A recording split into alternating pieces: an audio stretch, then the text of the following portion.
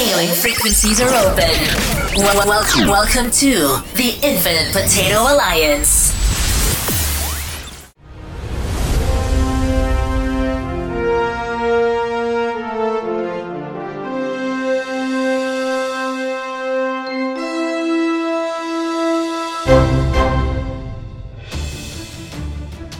Welcome to That Star Trek Podcast. Are you out of your mind? Watch and learn. This is going to be awesome. This is your place for detailed analysis and speculation of all things Trek. You are Starfleet to the core. I can smell it on you. Join us as we dive into the newest content coming available, as well as retrospectives of the past series and films. Do we need a mutiny today to prove who we are? Now, on with the show. We've only just begun. Hello, everyone, and welcome to an all-new episode of That Star Trek Podcast. My name is Sean Ray, and I work really hard not to be misunderstood. Joining me tonight in the historic Infinite Potato Studio, we have Dave. How's it going, sir?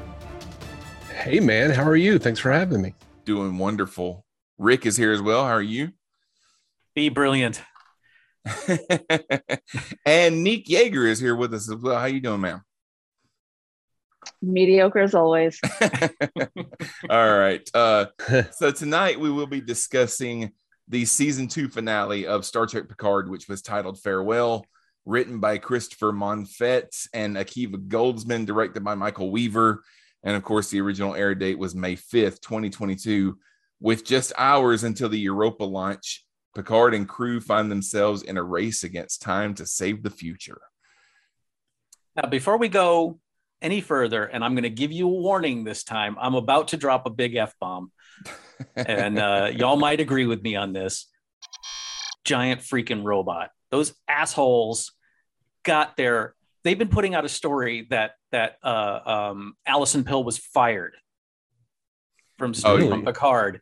And it got onto one of my news aggregators, and I clicked on the damn thing, not realizing it was a GFR freaking article until I got to it. And then I was like, oh, you assholes. Yeah, it was. They did put out a big clickbait and called it fired. Then you go to the article, and it's. I mean, she's not going to be on the show anymore. Yeah, yeah. By the way, I thought you were talking about Bad Robot, and I was like, wait, what? No. Like they secret hideout now, and also wait, what? Wait. Yeah, but yeah, giant freaking robot. They suck. Giant freaking robot, Midnight's Edge, that whole bounding into comics. Yeah. Oh gosh, comic skaters, man. What did you guys think overall of this episode? Nick, I'll start with you. What'd you think? Mediocre as always. It was okay, I guess. I felt like there were a lot of emotional beats that were not earned. It was fine. The season started so strong for me. I was so into it the first few episodes, and then it lost me. And then I obviously kept watching, but I stopped caring as much. And then I was almost just watching it out of duty. And then, it ended and I'm like, yeah, okay, it's over, whatever. I think the only thing that I loved was Will Wheaton showing up. That really surprised me. And I was like, I love that. It makes sense. Finally, he's being acknowledged. It's great for the character. It's great for continuity. Everything else. Oh, and I also really enjoyed Q finally admitting he loves Picard. And I wish Picard had acknowledged his affection for Q a lot earlier. Earlier, like back in TNG, because I always thought it was a little bit silly how he was always so hostile towards Q, because it's like, dude, this has been going on for ages. Like, get with the program, get over it, just roll with it. Stop fighting something that is a force of nature. And so I liked him finally being like, oh, okay, we're buds. And then everything else, I was just sort of like, meh. Okay. Yeah, I've always wondered why Well, I mean, I know why, but they always kept acting like Q was this bad guy that was just gonna end everything. I was like, he's obviously not. He's not gonna end everything. He's just there to cause problems. You know, he's Mr. Mixel-Picklick or whatever from Superman. You know, but Mix-Yes-Pedalic. Okay, there you go. It's funny that you bring up Superman because I was just thinking that is exactly the relationship between Picard and Q. Like, Picard is Lex Luthor in a way, and he's terrified of the power that Q has, whether or not he's about to really do something or not. Like, you just never know with Q. Maybe he'll end humanity to, you know, teach Picard a lesson. Be like, well, if you can't figure it out, then humanity shouldn't even be around anyway, should they? So like, I feel like that's just really Picard's whole mentality is like, damn it, Q, what is this? Like, it might be a fun little adventure, or it might be something really horrible. Yeah, but yeah, I do also get that feeling. There's just like, God, he should have just said, you know, I love you, Q, or something. Well, I mean, even if he is terrified of Q, which is a reasonable reaction, to be so openly hostile, to be so, I don't know. To me, it's not a logical way to deal with it. It's like, this is someone who could end you, and yet it's pretty obvious he cares about you.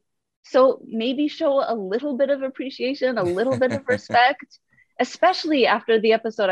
I'm sorry, I can't remember the name of it. You know, the one where he learns the lesson about his reckless youth, and he's like, oh, Tapestry, and he actually acknowledges like, oh, Q actually kind of helped me on that one. And it's like, okay, I thought that would be a turning point, and then he would sort of grow a greater appreciation for Q, but he seems to just be just as hostile the next time he shows up, instead of saying like, oh, what's going to happen now? With especially with this season, I would say that I'm thankful they didn't, you know, hammer it home quite as ham-fisted as I'm about to say it.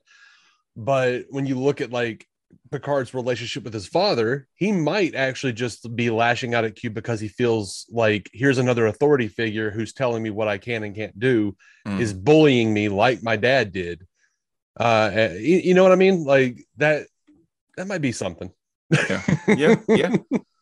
Yeah, and that might have been something interesting to explore that they didn't do. It's a fine line, though. Like, I don't want Supergirl. You know what I mean? Where it's like, that's why I've been rebelling against Q all these years, because my dad was a dick. You know, like, I don't want that either. So it's hard to please me. I accept that. Well, I will say one thing that I've seen a lot of online is people complaining that Q says that he's dying, because they say Q is immortal, he can't die. Look, everything dies. There is a beginning and an end to everything. I mean, they can say he's immortal all he wants to, you know, but there is an end to end. Energy comes to an end eventually, or it dissipates into something else.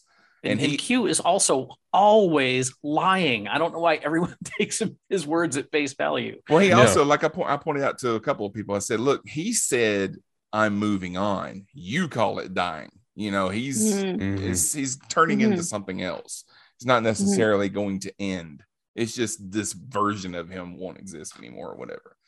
But Rick, what did you think? Well, first of all, listening to y'all talk, I just had the realization that maybe Q is just an omnipotent sub, and he just loves it when Picard yells at him. I loved it. There is that. I really enjoyed the episode. Yeah, there are some, you know, okay. I think we need to give Picard a little bit of slack, because one, this is, you know, season 2. Look at what most Star Trek series looked like in their second season. They weren't great. They also had to deal with COVID. Like the ending scene in the bar. Why, you know, I was like, it didn't even dawn on me while I was watching. I was like, why are they over at that table and Guinan and Picard? It was because of COVID. They were never in this. They weren't allowed to be within, you know, 10 feet of each other. That's why that weirdness was going on. Well, it wasn't just that they were away from each other. That scene with Picard and Guinan, and then immediately right behind them, the table with Raffian, that was filmed at different times. They weren't even filmed together. Yeah, the the trivia that I read, it didn't specifically say that Whoopi Goldberg didn't want to be that close to anybody else, but that was kind of the subtext there. And I know plenty of people that, we at work, we are no longer required to wear masks, but we've got some students that still wear their masks. And I asked them, do you want me to put mine on? Are you uncomfortable with, so there's still a lot of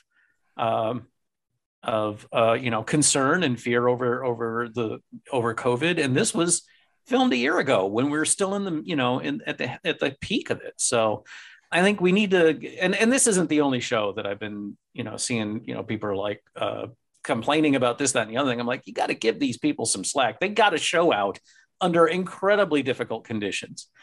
Yes, I was complaining, just 2 or 3 episodes ago, just get on with it. This season could have been 2 episodes shorter and a little more tight, a little more concise.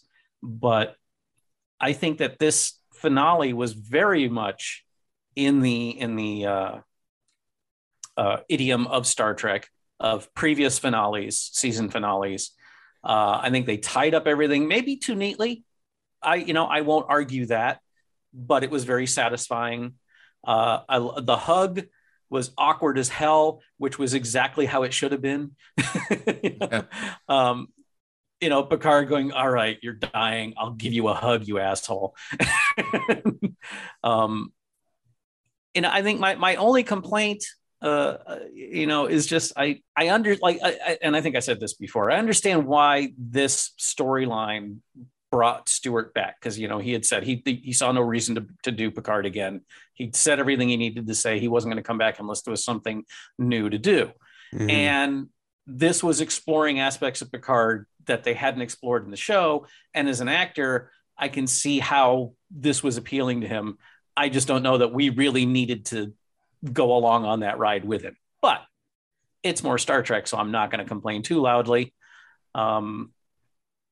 I didn't get to talk about last week's episode because I wasn't here when y'all talked about it. I was, both disturbed and impressed that they went as far as they did with his mother's storyline, because I was like, that's got to be where it's going, but I don't think they're going to have the cojones to do it. And then they did it, and I was impressed, but also like, oh, that was pretty grim.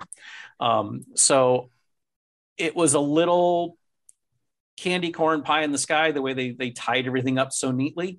But on the other hand, my heart was like singing with every loose end that was wrapped up.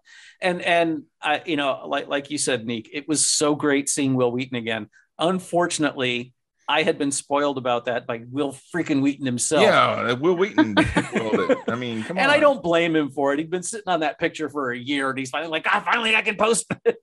Even that was, it was, I had no idea what the context would be, but it was great to see him. I'm reading his book, his Still Just a Geek book right now. And, the way Berman just screwed him over every chance he got. It was so nice to see Will get some real screen time for a change. So yeah, I need to read that. Overall, I really enjoyed it. There were a couple of scenes that we probably could have done without, a couple of things that were a little too Deus Ex Machina, but overall, I think it was certainly better than last season.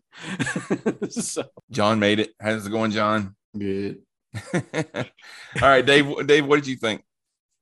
I feel like it is a better finale than last year. Still fell pretty flat to me. I feel like this whole season should have pulled a Moon Knight, man. They should have done 6 episodes and been done. There's a lot of chase the cat, save the cat, whatever you want to call it. In this season, a lot of filler episodes, weirdly, but I did get choked up when Picard hugged Q. Especially when Q said, "I care about you." That got me. Damn it. And though I felt that it's one of those things where I saw Will Wheaton pop up and I went, how's this going to go? And I love the revelation that the Travelers are, pretty much the higher ups in charge of the Gary Sevens. What are they called? The supervisors. That's it. Oh, God, I can't remember that word. I love that. I love that turn. I am willing to forgive Will Wheaton for not acting well. He had to like Will Wheaton. Yeah, he did. Like I was like, man, he's been out of the game for a minute. And then like I look back and watch some Wesley scenes on TNG. I was like, no, he's still there. Never mind. I'm good. We're good. Yeah. I'll never like that they, just brought Briones into play a different character. I'll never dig it, but that's fine. She can be a traveler. I'm good with getting rid of her. And what was funny is like I saw a little behind the scenes thing where they were like, we have to figure out what to do with her. And then someone mentioned Wesley, and everyone's like, and everyone had been fighting over, like, all the different showrunners have been fighting, saying, we want Wesley in our show. And I'm like, that's so weird that everyone, but yeah, I mean, everybody wants to know what the hell happened to Wesley. Yeah, I want to know who was fighting, because I mean, I don't know how would Wesley fit into Discovery. I could see Wesley popping up on Lower Decks. He's a traveler. He's a traveler. Yeah. He can fit in anywhere. Yeah. He can go everywhere. He's a time lord now. I know basically. it. I know it can happen. I just don't see it. I just don't see him fitting in that storyline. As someone who has been like ruminating on that cryptic, line from Cisco, I could be back in a year, I could be back yesterday or whatever. I'm like, dude could travel in time. Yeah. Like back in the Enterprise days, I was like, man, season 5, if they do season 5 before they canceled it, I was like, I hope we see Avery Brooks show up as Cisco to set right what once went wrong. It's a shame Christopher isn't here because yeah, I've been wanting Quantum Leap with Cisco or Wesley for over a decade at least. So but yeah, the time travel elements don't make any sense to me. Like I was peeved that they went ahead and just, between that and the other show that we're not going to talk about right now, they pretty much just retconned it where, like, yeah, 1996, that wasn't eugenics wars. Eugenics wars happened later. Okay. Well, we'll get into, we'll talk about it. But when he pulls up that file says 1996 on the file. Does Project Con? It says 1996 on the file. Oh, that's fantastic. Yeah. Well, now I'm really like, are you guys talking to each other? What's happening? Well, what I've heard about that, and they've been saying this for years, this isn't anything new, was, and this has been like people's headcanon for a long time, especially after what was the Voyager one where they went back to? Was it past tense or past tense? Yeah. Am I thinking of something else? And I don't know. Basically, what they were saying is that the eugenics wars happened in 1996, but they weren't widely known. Yeah. It was like a skirmish in Asia that most of the Western world was not aware of. And then after World War III happened and a lot of the records got lost, it was one of those things that, future generations thought of it as a huge thing because it was one of the few things that they knew about from history, but it wasn't something that was widely known. It wasn't a worldwide conflict. It was a fairly localized thing that then led to a big thing. Yeah. Okay. Like, all right, that's fine. I can get down with that. Yeah. How many Asian skirmishes can we name off the top of our hands that aren't Vietnam? So I know that there are those who don't like Greg Cox as a writer. I like him a lot as a writer. I thought Q Continuum was one of the best trilogies of books that's ever been done. But yeah, like his con books were fantastic for like bringing up stuff like little things like Waco and stuff that like tied into the eugenics wars we just didn't know about. Like I really liked that. I started reading the first one and I couldn't get past. Did we need to see Noonie? I didn't get halfway into the book. It just drove me crazy. John, what you think of this episode? It seems like I'm pretty much on the same page as what everyone else said. I liked the episode overall. It was a good conclusion. There was, over the course of the season, it's been, let's say, uneven in some aspects. But when they focused on the main plots, for the most part, I was fine with what they did. And this was pretty much all main plot.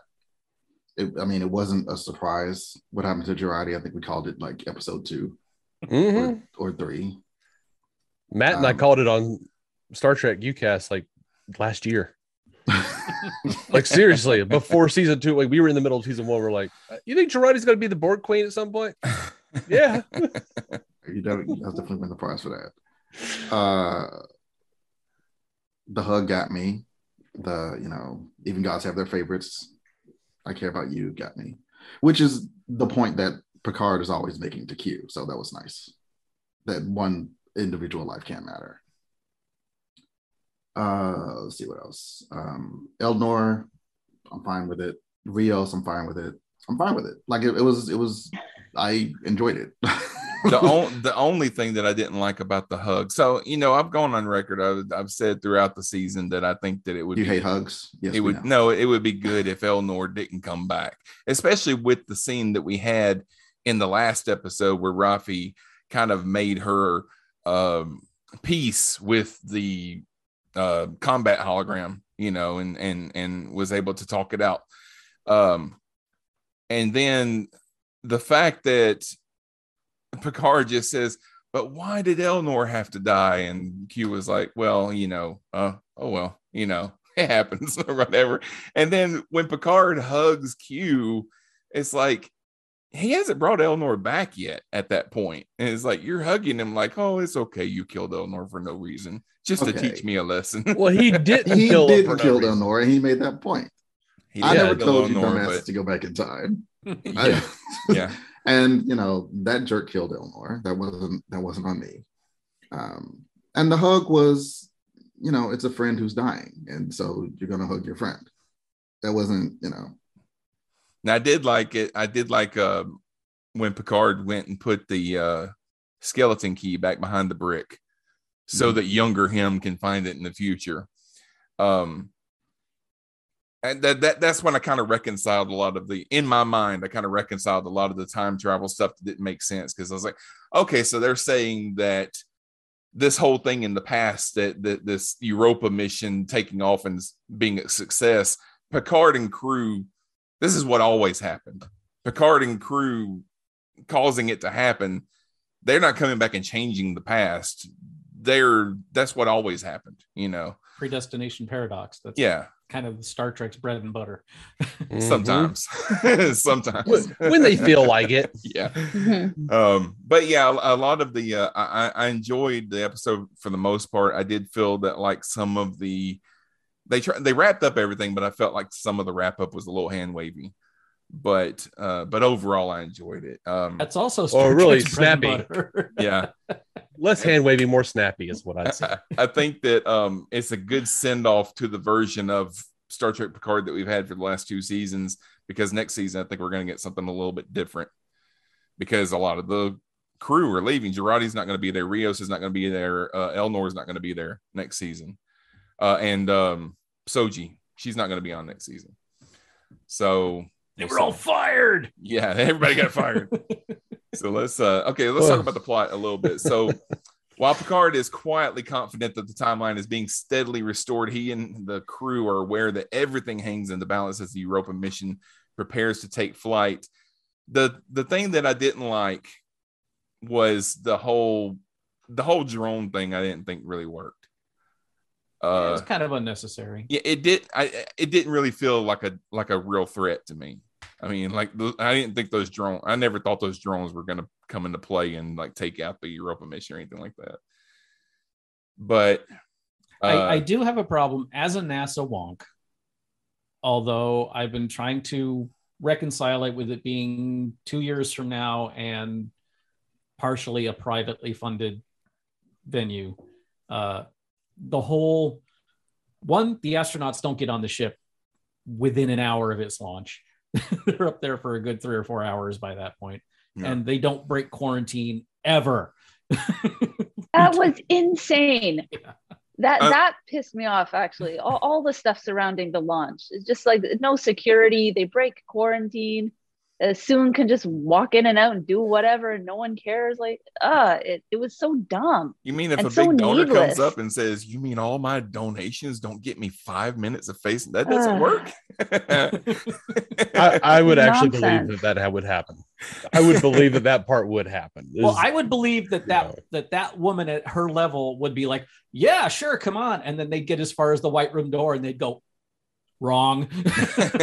Well, let me say this. I actually worked in fundraising for 15 years. That would not happen. The amount of money you would have to give to be let into something that big is, we're talking Elon Musk money. So Soong money, no, they would never. And you just saw her last night. You got your FaceTime last night. Like, you don't get a redo. Hey, didn't you hit that guy with the car? Was that you? Yeah. We've been looking for you, actually. I don't know. I'm just saying, like, Soong might have Elon money. We don't know. Like, he's got that big place, in San Francisco. He does not. He's growing children in his house. Well, I do that too, but I don't. Not like him, though. Not in a petri dish. Oh, they're still expensive. Come to think of it, I wonder if they're making a commentary on Elon. There's all sci-fi shows now have an Elon type character show up. Shoot, there was an Elon character on the episode of Law and Order that I saw last night. Dude, there's been an Elon character in every James Bond movie ever made. So. Yeah, that's true. Arguably. Not that I want to get in the weird position of defending Elon Musk. I'm just saying. Oh Lord! Isn't he just Lex Luthor, and we've just transposed Elon Musk on top of Lex Luthor? Yeah. No. Jeff Bezos is Lex Luthor. We've established this. Elon is more of a Simon Stagg character. If you're going with DC mythology, I gotta give. I can see that point. I give Elon props for. Yes, he's an evil bastard. But at least he's forwarding the space program. Bezos is just jerking off into the clouds and bringing his rich buddies along for the circle jerk. Well, regardless, no one's being allowed to break quarantine. They said last week they said last week that there has to be a Renee who lives and a Renee who dies, and there was a lot of speculation. I think even Scott was on the show speculating that the Renee who dies is, Picard's nephew. That died, but it turns out the Renee who dies was Talon, and I told you when they said that they brought up the whole thing with her disguise that was coming back. That was going to come back at some point. I still don't know why they said that once I turn it off, I can't turn it back on for 8 hours. There was no reason for that. But yeah, she disguised herself. The plot. It didn't. No. Yeah. She disguised herself as Renee, and she was the one that Soong poisons by touching her face, and he has this poison.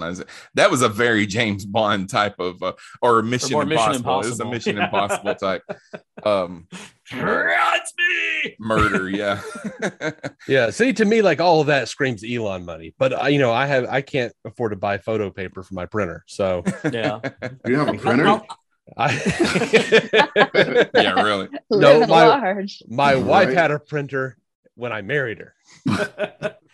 And it's still working? Yeah. I've got one in the closet that hasn't had toner in it in about 2 years. Yeah. I will say that the whole Renee Picard, Europa mission, Soong Soji or Corey thing, that was to me the low point of this whole season. That whole storyline never worked for me. That was just something they had to come up with something. Yeah, and that's exactly how it felt. We had to come up with something. Get another Soong. Yeah. I would have much rather that Brent Spiner just be on next season with everybody else, and I guess she come back in time with them. I guess, and for some, like, I don't know, like this season needed to cook more. This like they, you know, well, they he took it out of the oven too early. It needed it out of the another oven. 15 It was minutes. a little underdone. It wasn't like it was edible. Wasn't, you know, didn't make me sick. But you know, another month in the writer's room to hammer out all these little things that we talk about every week would have been. As much as I am a fan of seeing, you know, Brent Spiner come back and do another Soong, sure, which is fun, whatever. And I thought he did fine. I thought he did a good job at it. About half the time, but when he's being green screened in the middle of a vineyard, yelling like he's in a video game commercial, not so much. But you know, I'm like, okay, fan service is one thing. I am a fan service me. I say it all the time. However, and yes, it is cool to be like, oh, one of the Soongs was responsible for at least part of the eugenics wars. Fine. But then there's that other part of me that goes, God, this makes the universe feel so small. It's so like, the one thing that I did like about it is it explains why the name Noonien is so is out there so much. You know, Khan's name is Noonien and Soong's name is also Noonien, and that would explain, you know, if he created Khan, you know, he might have put the name Noonien in there. You know what the real reason for it's Gene Roddenberry had some kind of an army buddy or something named Noonien. Never worked. He put that name in like 3 different series, hoping that his old buddy would see it and get in touch with him, and it never happened. Because he was probably already dead. Probably, yeah. Okay, so the whole Europa mission takes off, and I don't know, it's just my twisted brain, but when Talon was dying, I was like, Picard, what are you going to do with that body? Because that's a great big butterfly right there. I just want a deleted scene where like another little square teleportation thing opens up and Gary Seven comes out with the cat and drags her in. Drags her away. I think Robert Lansing's a little dead for that though. Just bring in Hugh Laurie. Similar. Yeah. All right. Okay, so Soong gets back to his lab and like everything on his computer starts deleting in front of him because he doesn't back anything up to the cloud, apparently. Even in 2024. Would you back that stuff up to the cloud? I would back it up somewhere. I'm sure she took care of all of that. Even on some data tapes that I keep in another location or something. I'm like, that was he pulled out the folder. I was like, that was fast. There was no lag on the monitor or anything. Like I'm over here, like reformatting a drive takes me 2 weeks. Yeah. Okay. All right. Fine. Yeah. And then he looks at his computer. That's the technical thing that you have an issue with in the Star Trek show. Wait a minute. No, there are many things. There are many things, John. He looks at everything deleting and then he says, okay, I guess I'll fall back on this. And he pulls out the folder that says Project Khan. Well, I guess if I'm not going to do that, I'll just do this instead. Doesn't have an Ethernet line that he can't. Was I the only one who, when I saw that folder, went Project Khan? Yes. Or am I just too Project Khan?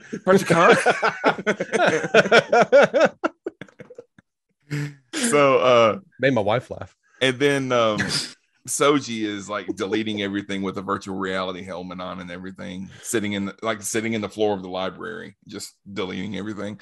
And then she gets a message to meet her somewhere. And I assumed when I saw that message that it was Q again, you know, because he's already kind of done that once. Well, and she assumed that too. She wasn't expecting it to be Q. Yeah. And then she shows up and she's like, Q, if you're playing games with me again. And it was Wesley. And he said, no, we're very different. Did anybody else cry? I think Dave, you said you did. I teared up. At which part? The Wesley part? The Wesley part didn't? No, I did. Wesley, I was just like, let's see what happens. I got a little choked up when Picard hugged Q, but no, I did like seeing and like I said, I knew Wesley was going to show up in this episode. I didn't know the context because Will Wheaton had already ruined it for me. But he's still a traveler, and so this totally negates the cutscene from Nemesis. No, Berman negated the cutscene from Nemesis because Wheaton did like 3 days worth of filming, and Berman cut it all out. Yeah, I understand, but the scene is still out there, and I always assumed that was still canon. But why is it negated though? Because they said that in the cutscene they said that Wesley came back to Starfleet and was serving on the Titan. Oh, I didn't.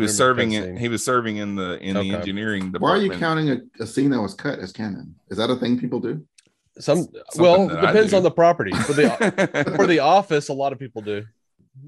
I don't think Star Trek, but I was just thinking about, like, there's that one scene in the movie where you see him in the background up there. Yeah. You just see him in the wide shot. Yeah, he's at the wedding. Okay, and he's in a Starfleet uniform in that. But see, that makes sense. I mean, yeah, he would come back for a wedding of his friends like that.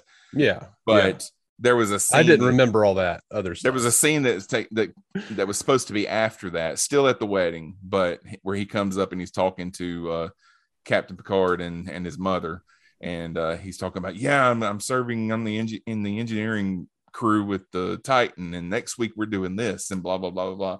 And he's all excited. Well, it was cut, so it's not canon, and good, because I like this story better. I like him being a traveler much better. That's dumb. That would be a dumb thing for him to just be like, I'm gonna go be a traveler, and then like a year or two later, he's like, I'm going back to Starfleet. You know what? Maybe him going back to Starfleet was like his Rumspringa. So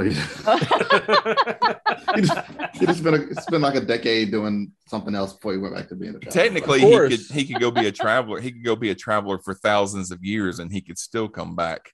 And that's true. I've been shoveling dilithium for a year now. Or, in this capacity, he could just go, like, he could look at all the timelines and be like, no, I was probably not supposed to do this.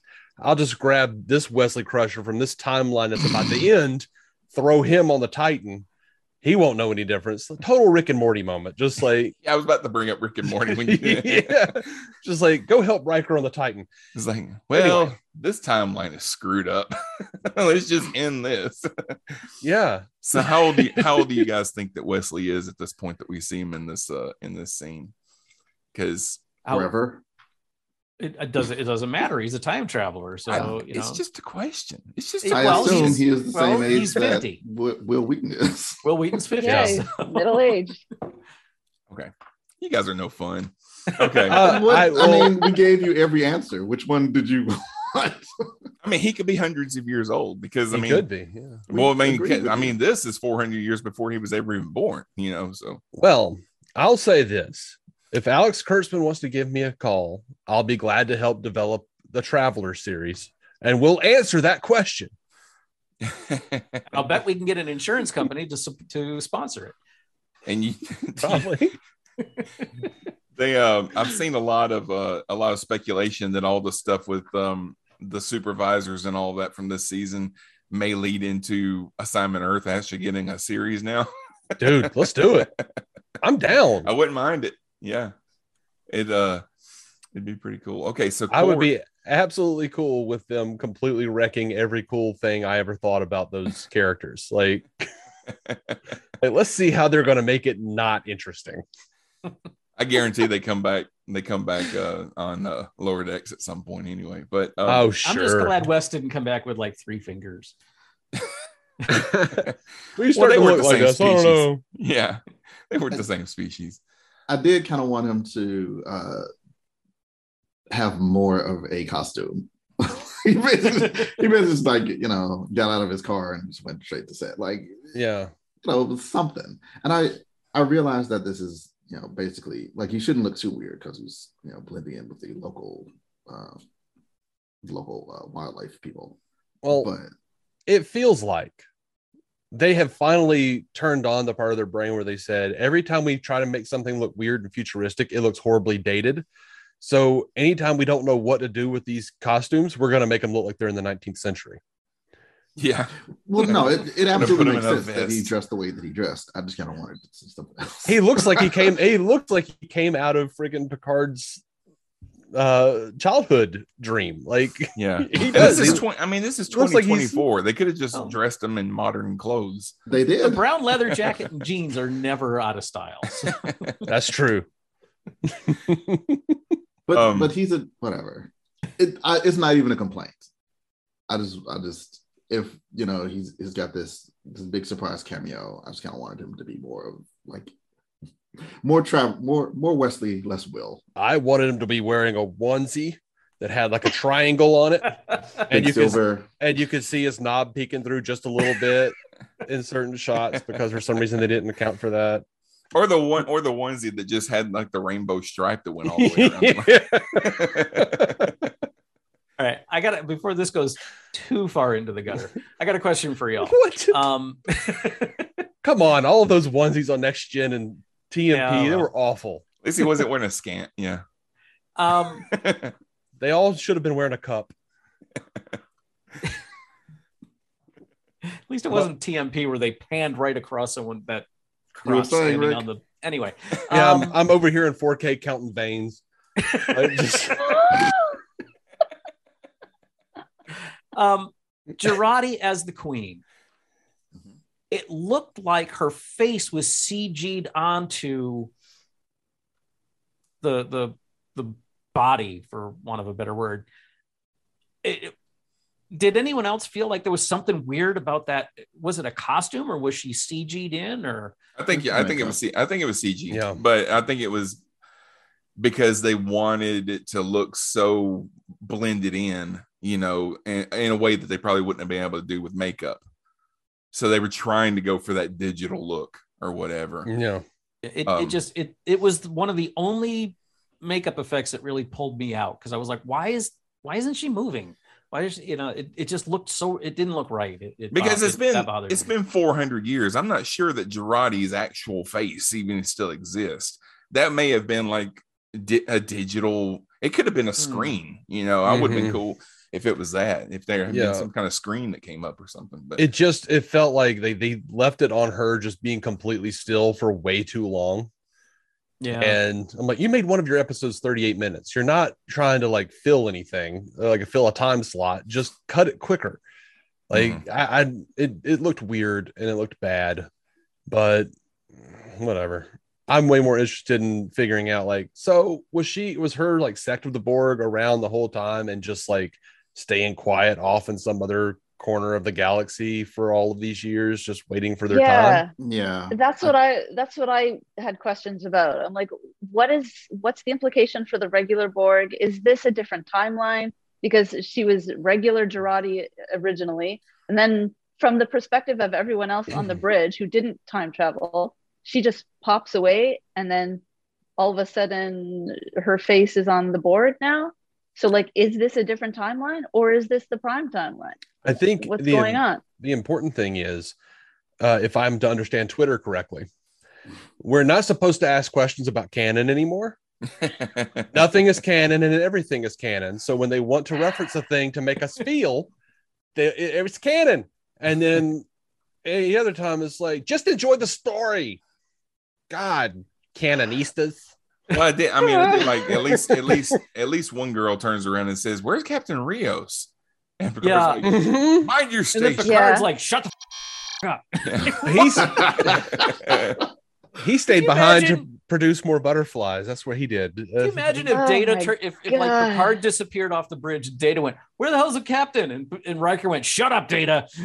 Well, and plus, Raffi wasn't on the Stargazer the first time around, right? Wasn't she on the ship that Elnor was on?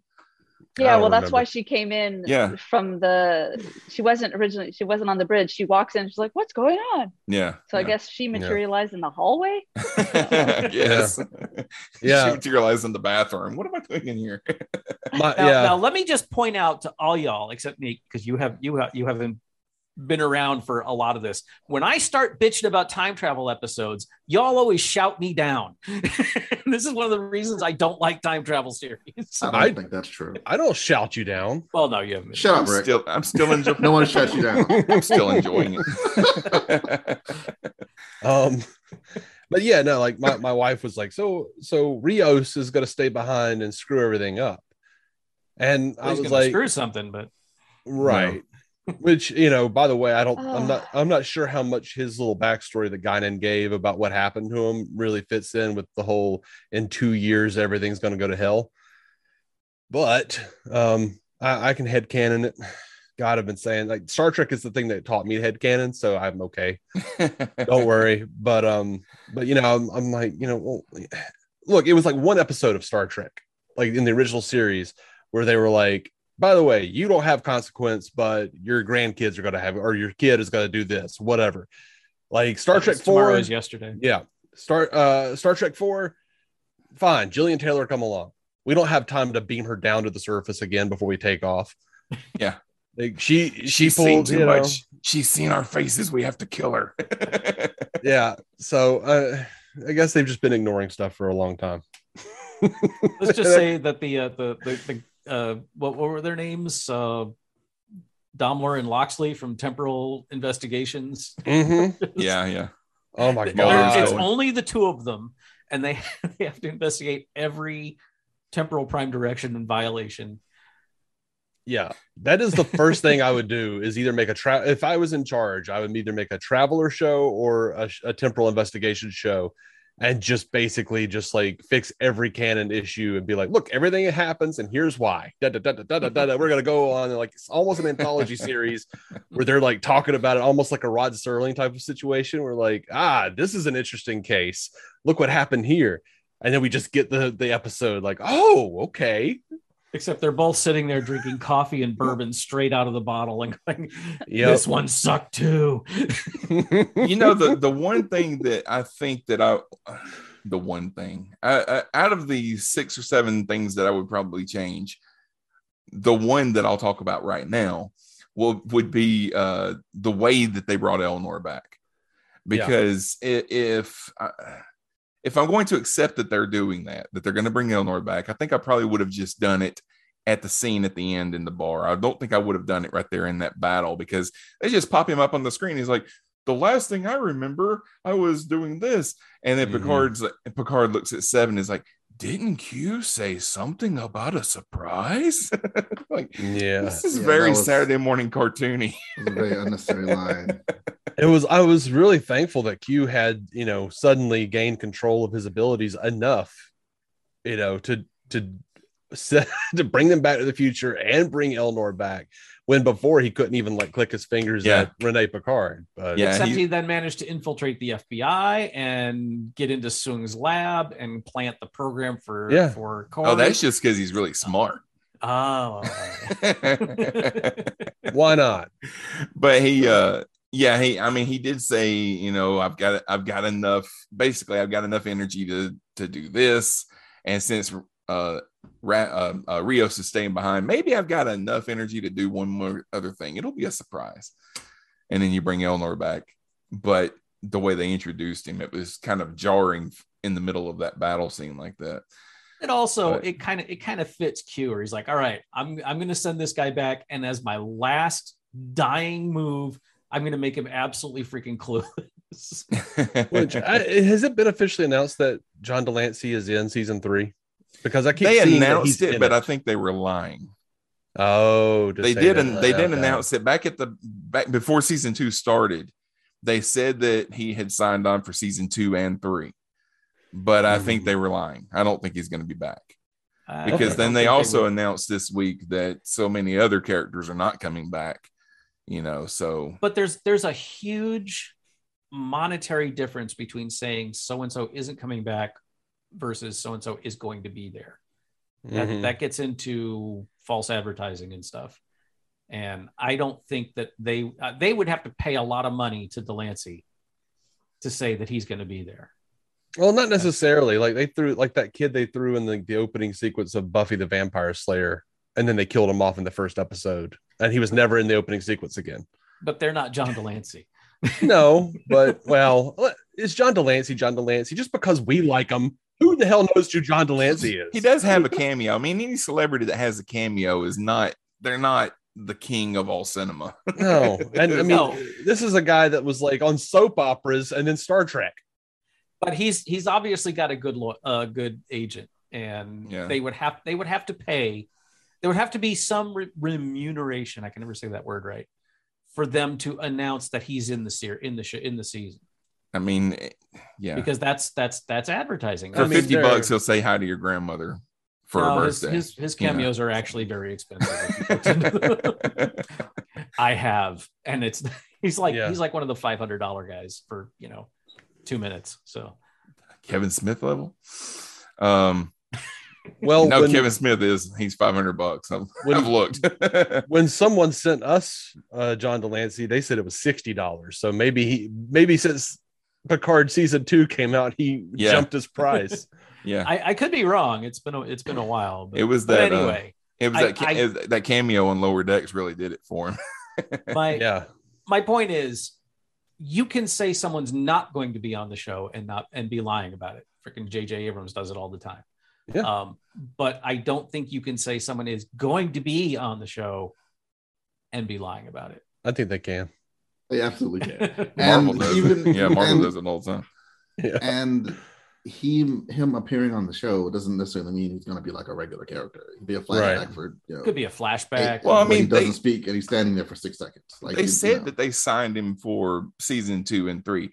They may have signed him for season 2 and 3. All they got to do is just they have an option for it. Yeah. It's in the original contract. He has an option for season 3. If they choose not to pick it up, they don't have to pay him.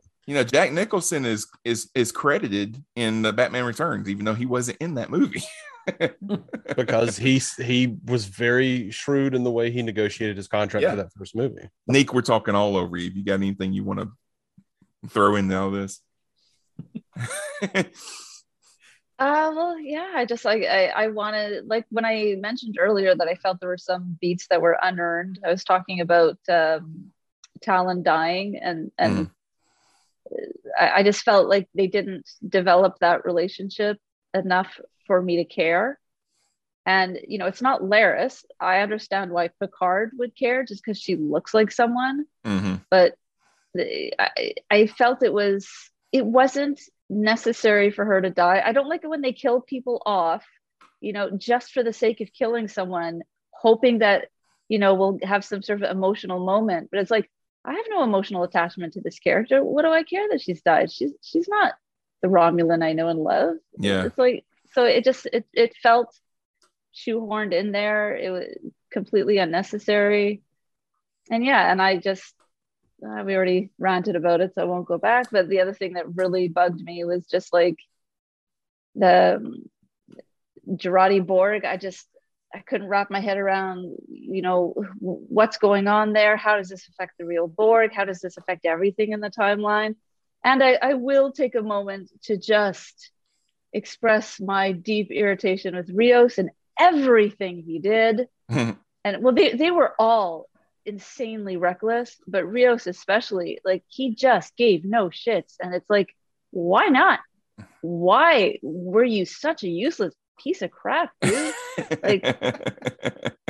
like unless Q deliberately brought him along because he knew he would mess things up and it would be amusing to him, because wow, was he absolutely terrible. I mean, talk about like court-martialable offenses. Like, I mean, no wonder he stayed behind. His career would be over. Yeah. I love how in Super Anemic you painted him as worse than Chekhov. Oh my God. Yeah. Like I was like, and again, needless. Like, surely the writers are creative enough to come up with a way for him to fall in love and stay behind and not have him be such a up. Yeah. Like he was just so dumb. I think that's the thing. They're not creative enough. If one thing has been proven over and over again, me and my limited mental capacity, I am a better writer. It's okay. I have several people writing me and telling me your idea was better. This isn't even hubris. This isn't a big ego of any sort. This is the voice of the fans. I feel like they wanted to give everybody their own storyline. And so, like, everybody got short shrift. Like, they should have kept more people together. You know, COVID, man, can't do that. Speaking of short shrift, even if not physically together, have them on the same mission. Yeah. Rios is over here, and Girardi's over here, and the Borg Queen's over here, and they're doing this thing, and Picard's doing that, and Brent Spiner is here. Yeah. And there's a Europa mission. I'm like, come on. But as you were all saying earlier, they had enough episodes that they could have given each character maybe one episode to do a lot, rather than throwing everyone into each episode and they all have like 5 minutes to do something. Because another thing that was given short shrift was Seven and Raffi. And I'm like, another unearned beat. It's like at the end they kiss. Yay. Who gives a shit? We've never seen them together. Why would we care if when they're not fighting? Yeah, they're always fighting. Yeah. I mean, I'm glad they got together, I guess. But I you're don't right. care one way or the other. So why even waste the screen time? If they hadn't have had the kiss, which the kiss didn't entirely absolve them, if they hadn't have had the kiss, they would have been accused of queer baiting, and that would have been correct. They would have been queer baiting, and the throwing that kiss in there at the end doesn't completely. But why put them together in the first place? Why put them together for 5 seconds at the end of last season, just to have it go nowhere? Have you seen what they said about that? That apparently the writers saw them together at a convention and said, "Oh, they look hot together. They look good together. Let's do that." Yeah, they said on the Ready Room that somebody, queer baiting. one of them saw a picture of them together, and they said, "Well, there's a hot couple of lesbians or something like that." And they're like, "Yes, let's put that on the show." They said that out loud. Well, it was one. Well, I mean, one of them. It was one of them that said I think that. it was Jerry Ryan. Who said yeah, it was Jerry Ryan or Michelle Hurd. Yeah, we look like a hot lesbian couple, and they're like, "Yes." All right, the one thing that we haven't mentioned, and I mean, it kind of shows the fact that we haven't mentioned it, is that the whole reason that the Borg Queen showed up in the first place was because of this massive whirlpool in space thing that was about to eject a bunch of energy that evidently nobody noticed until space it was almost is too big. late. Yeah, you always say that. I was about Star to. Trek. It's not. It's just space is small on Star Trek. I would have been again. This is another thing they could have easily just changed a line, and it would have made sense. The Borg Queen is like, this anomaly is forming. It'll appear in 4 minutes and 22 seconds. Your instruments can't detect it, but ours can. You're gonna have to trust me. No, there's nothing there, Captain. We're not reading anything there. You got to trust me. Yeah, and fine, we trust you, and then it appears. Fine, totally works. And we brought but you're right, Sean. It makes no sense. This huge thing that's gonna take out the galaxy, the entire galaxy. Building. Yeah. Oh, the sector. They said the sector. Okay. Blast a beam through the galaxy. Whatever sci-fi words make it work for you. I'm saying it's big, and someone should have noticed the energy building. I don't know. We're all sci-fi people. And if it had enough energy that it was going to take out the entire sector, was the deflector array from 12, 13 ships enough? Would that really be enough to keep it from happening? I can headcanon that. I'm fine with it. Because the Borg chip is leading them, and she did a thing to it, and she boosted the shields, and it's not so much that she's stopping it, she's just dispersing it. I can make that work. This was my favorite part of the episode, and I meant to bring it up earlier, and I was going to, and then we got rolling on other stuff. I love the fact that yet another space anomaly was like the throwaway at the end of the episode. Oh, by the way, yeah, this shit's we got to deal with this. And then they did, instead of, another 45 minutes trying to figure out what it was, where it came from, and then doing the same thing. They basically just in the last 10 minutes of this finale solved an entire season of Discovery. Yeah. It's a universe ending thing. And then it turns into a transwarp stick our finger conduit, in it. which I think the fact that it turned into a transwarp conduit, that might be the basis of the plot for next season. Yeah, it might not be over with. Yeah, and they said, I read a thing this week that said, we've got the entire original legacy cast of TNG coming back next season, But what I read this week says that, I mean, if you're thinking you're going to see the whole crew on a ship like doing their old thing, that's not the way it's going to work out. You're going to have all of them are going to be there, but they're not all going to be on at the same time. They said Gates McFadden is going to be in 6 episodes next season. She's confirmed that. But some of the other ones may only be in 1 episode. Well, some of them may only be in like 2 or 3 episodes or something like that. It's not going to be the whole crew is together again on a starship doing what they always did, you know, kind of thing. But I want all 10 episodes to have Pulaski and every one of the others shows up for about 5 minutes. Just to really piss everybody off. I was about to say, you're losing your better writer cred right now. No, that's not about better. That's not about writing. That's about spite. Do you guys think that Seven keeps her command of the Stargazer? Sure, why not? I mean, why would she? I mean, it was a field she's commission, not but Starfleet. Well, yeah. and Rios is gone. I think. Well, I don't know. I say no, it's but a gorgeous design. I don't think we'll see it again. I say no, but I mean, in the Kelvin verse, Kirk kept his command. Yeah, even though he had a field commission from cadet to captain. All right. So in the final scene in Guinan's bar, Whoopi Goldberg is seen together with Patrick Stewart. Patrick Stewart is seen together with Michelle Hurd, Jerry Ryan, and even Evagora. But the 3 of them never appear in the same shot as Whoopi Goldberg. Guinan is briefly seen from behind in a couple of shots with the trio, and the back of Elnor seen in 1 shot, which is likely an attempt to disguise the fact that they were using body doubles to make it look like they were all there together when they weren't, because of COVID reasons. So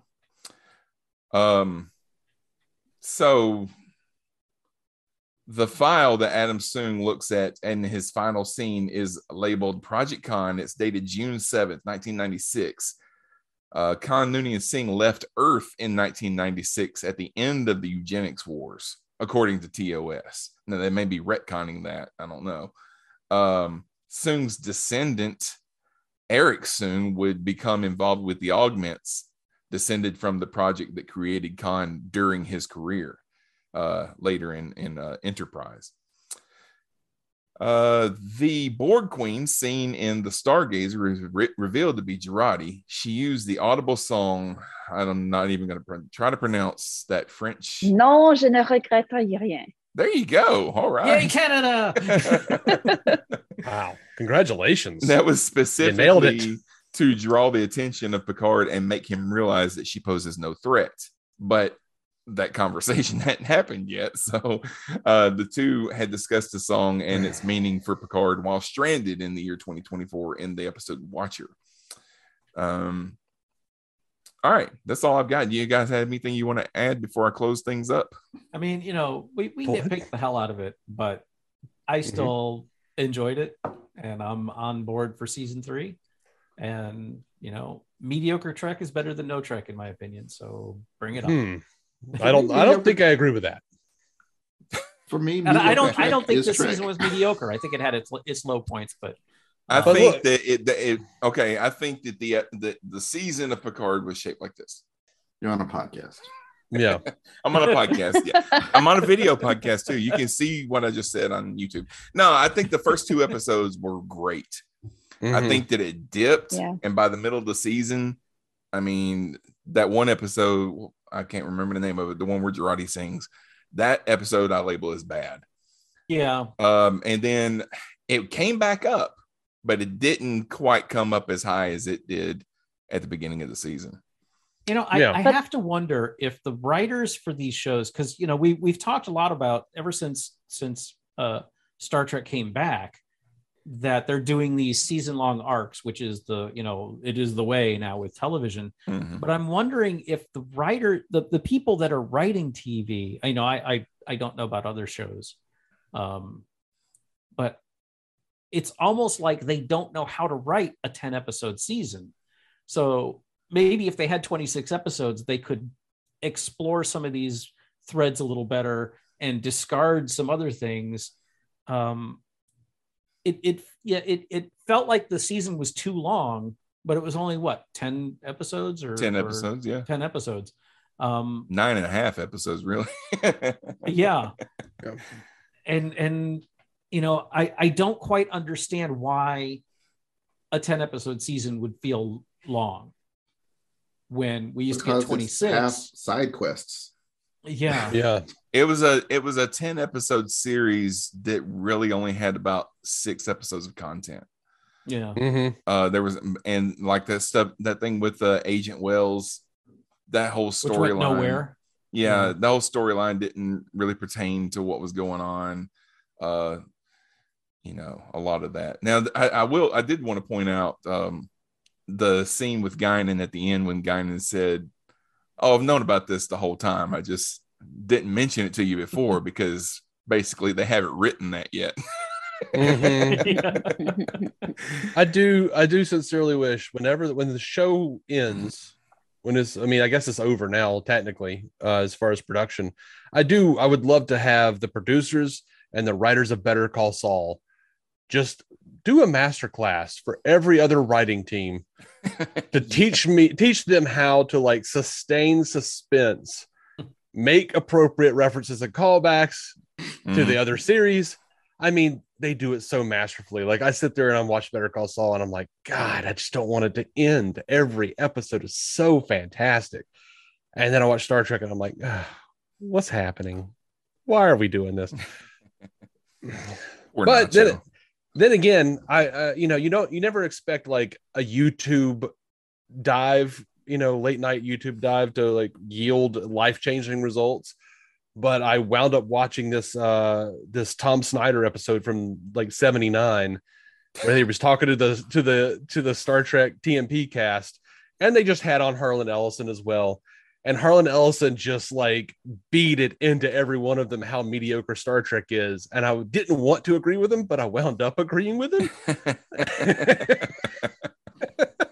And I was like, Yeah. But yeah, I think they should have kept Elmer dead. Yeah. Stakes. I need stakes. And that doesn't mean a random lady that I don't know. I need Eleanor to Harlan Ellison did need You've been saying that the whole season. Harlan Ellison did. Since when does Star Trek have stakes ever? They always reset at the end of the episode. Why is this? Deep Space Nine.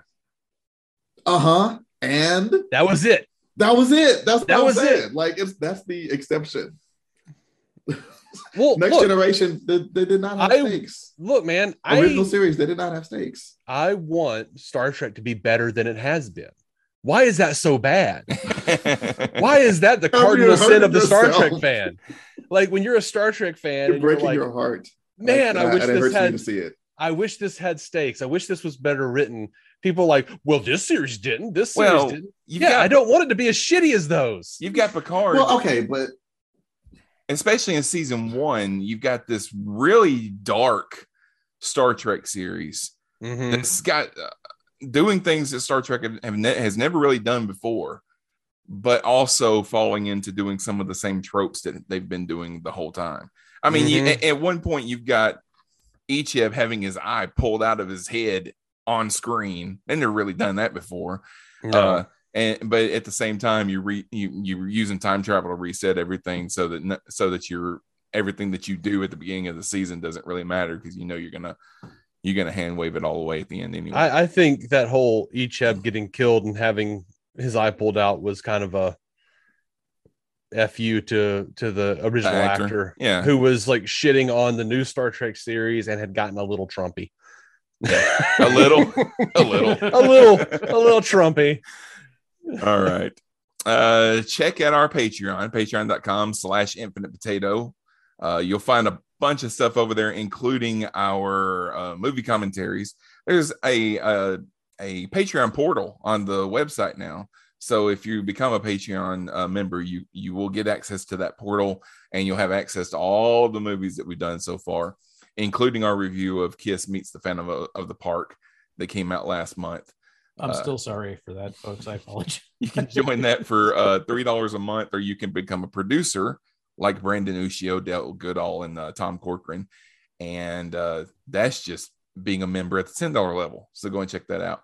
And if you want to contact the show, you can leave us a voicemail on Anchor, or you can send us an email or a Facebook message. And if you want to find out how to do those things, go to our website at infinitepotato.com. and click on the link for that Star Trek podcast. John, thank you very much for being here tonight. Let us know where we can find you. You can find me on other shows on the network, primarily my show, Captain Game Show, where it's trivia, there's wordplay, there's improv, often music, some dancing, but that's more just in celebration after the contestants are done. All righty. Neek, Star Trek is keeping you busy these days. Yeah. You can find me at superanemic.com or on Facebook at superanemic. All right. Dave, where can we find you, sir? You can hear me curmudgeoning on Star Trek Universe podcast. And you can also, if you're into DC, DCOnscreen.com, DC On Screen podcast. We talk about the DC Universe on film and television. A lot of griping about stuff these days. All right. Rick, where can we find you? You can find me all over the Infinite Potato Alliance podcasts. I tend to sneak in anywhere someone isn't watching the back door. I'm occasionally on Captain Game Show. I'm on Cosmic Potato. I do my own show, Starbase 66, and also Open the Iris, the Stargate SG-1 watch-along show. All righty. Remember, there are 2 episodes of this podcast this week because we are also discussing the series premiere of Strange New Worlds.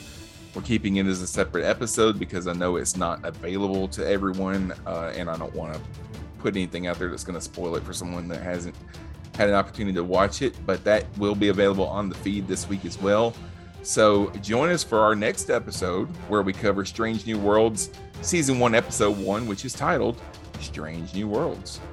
Until then, remember, see you out there.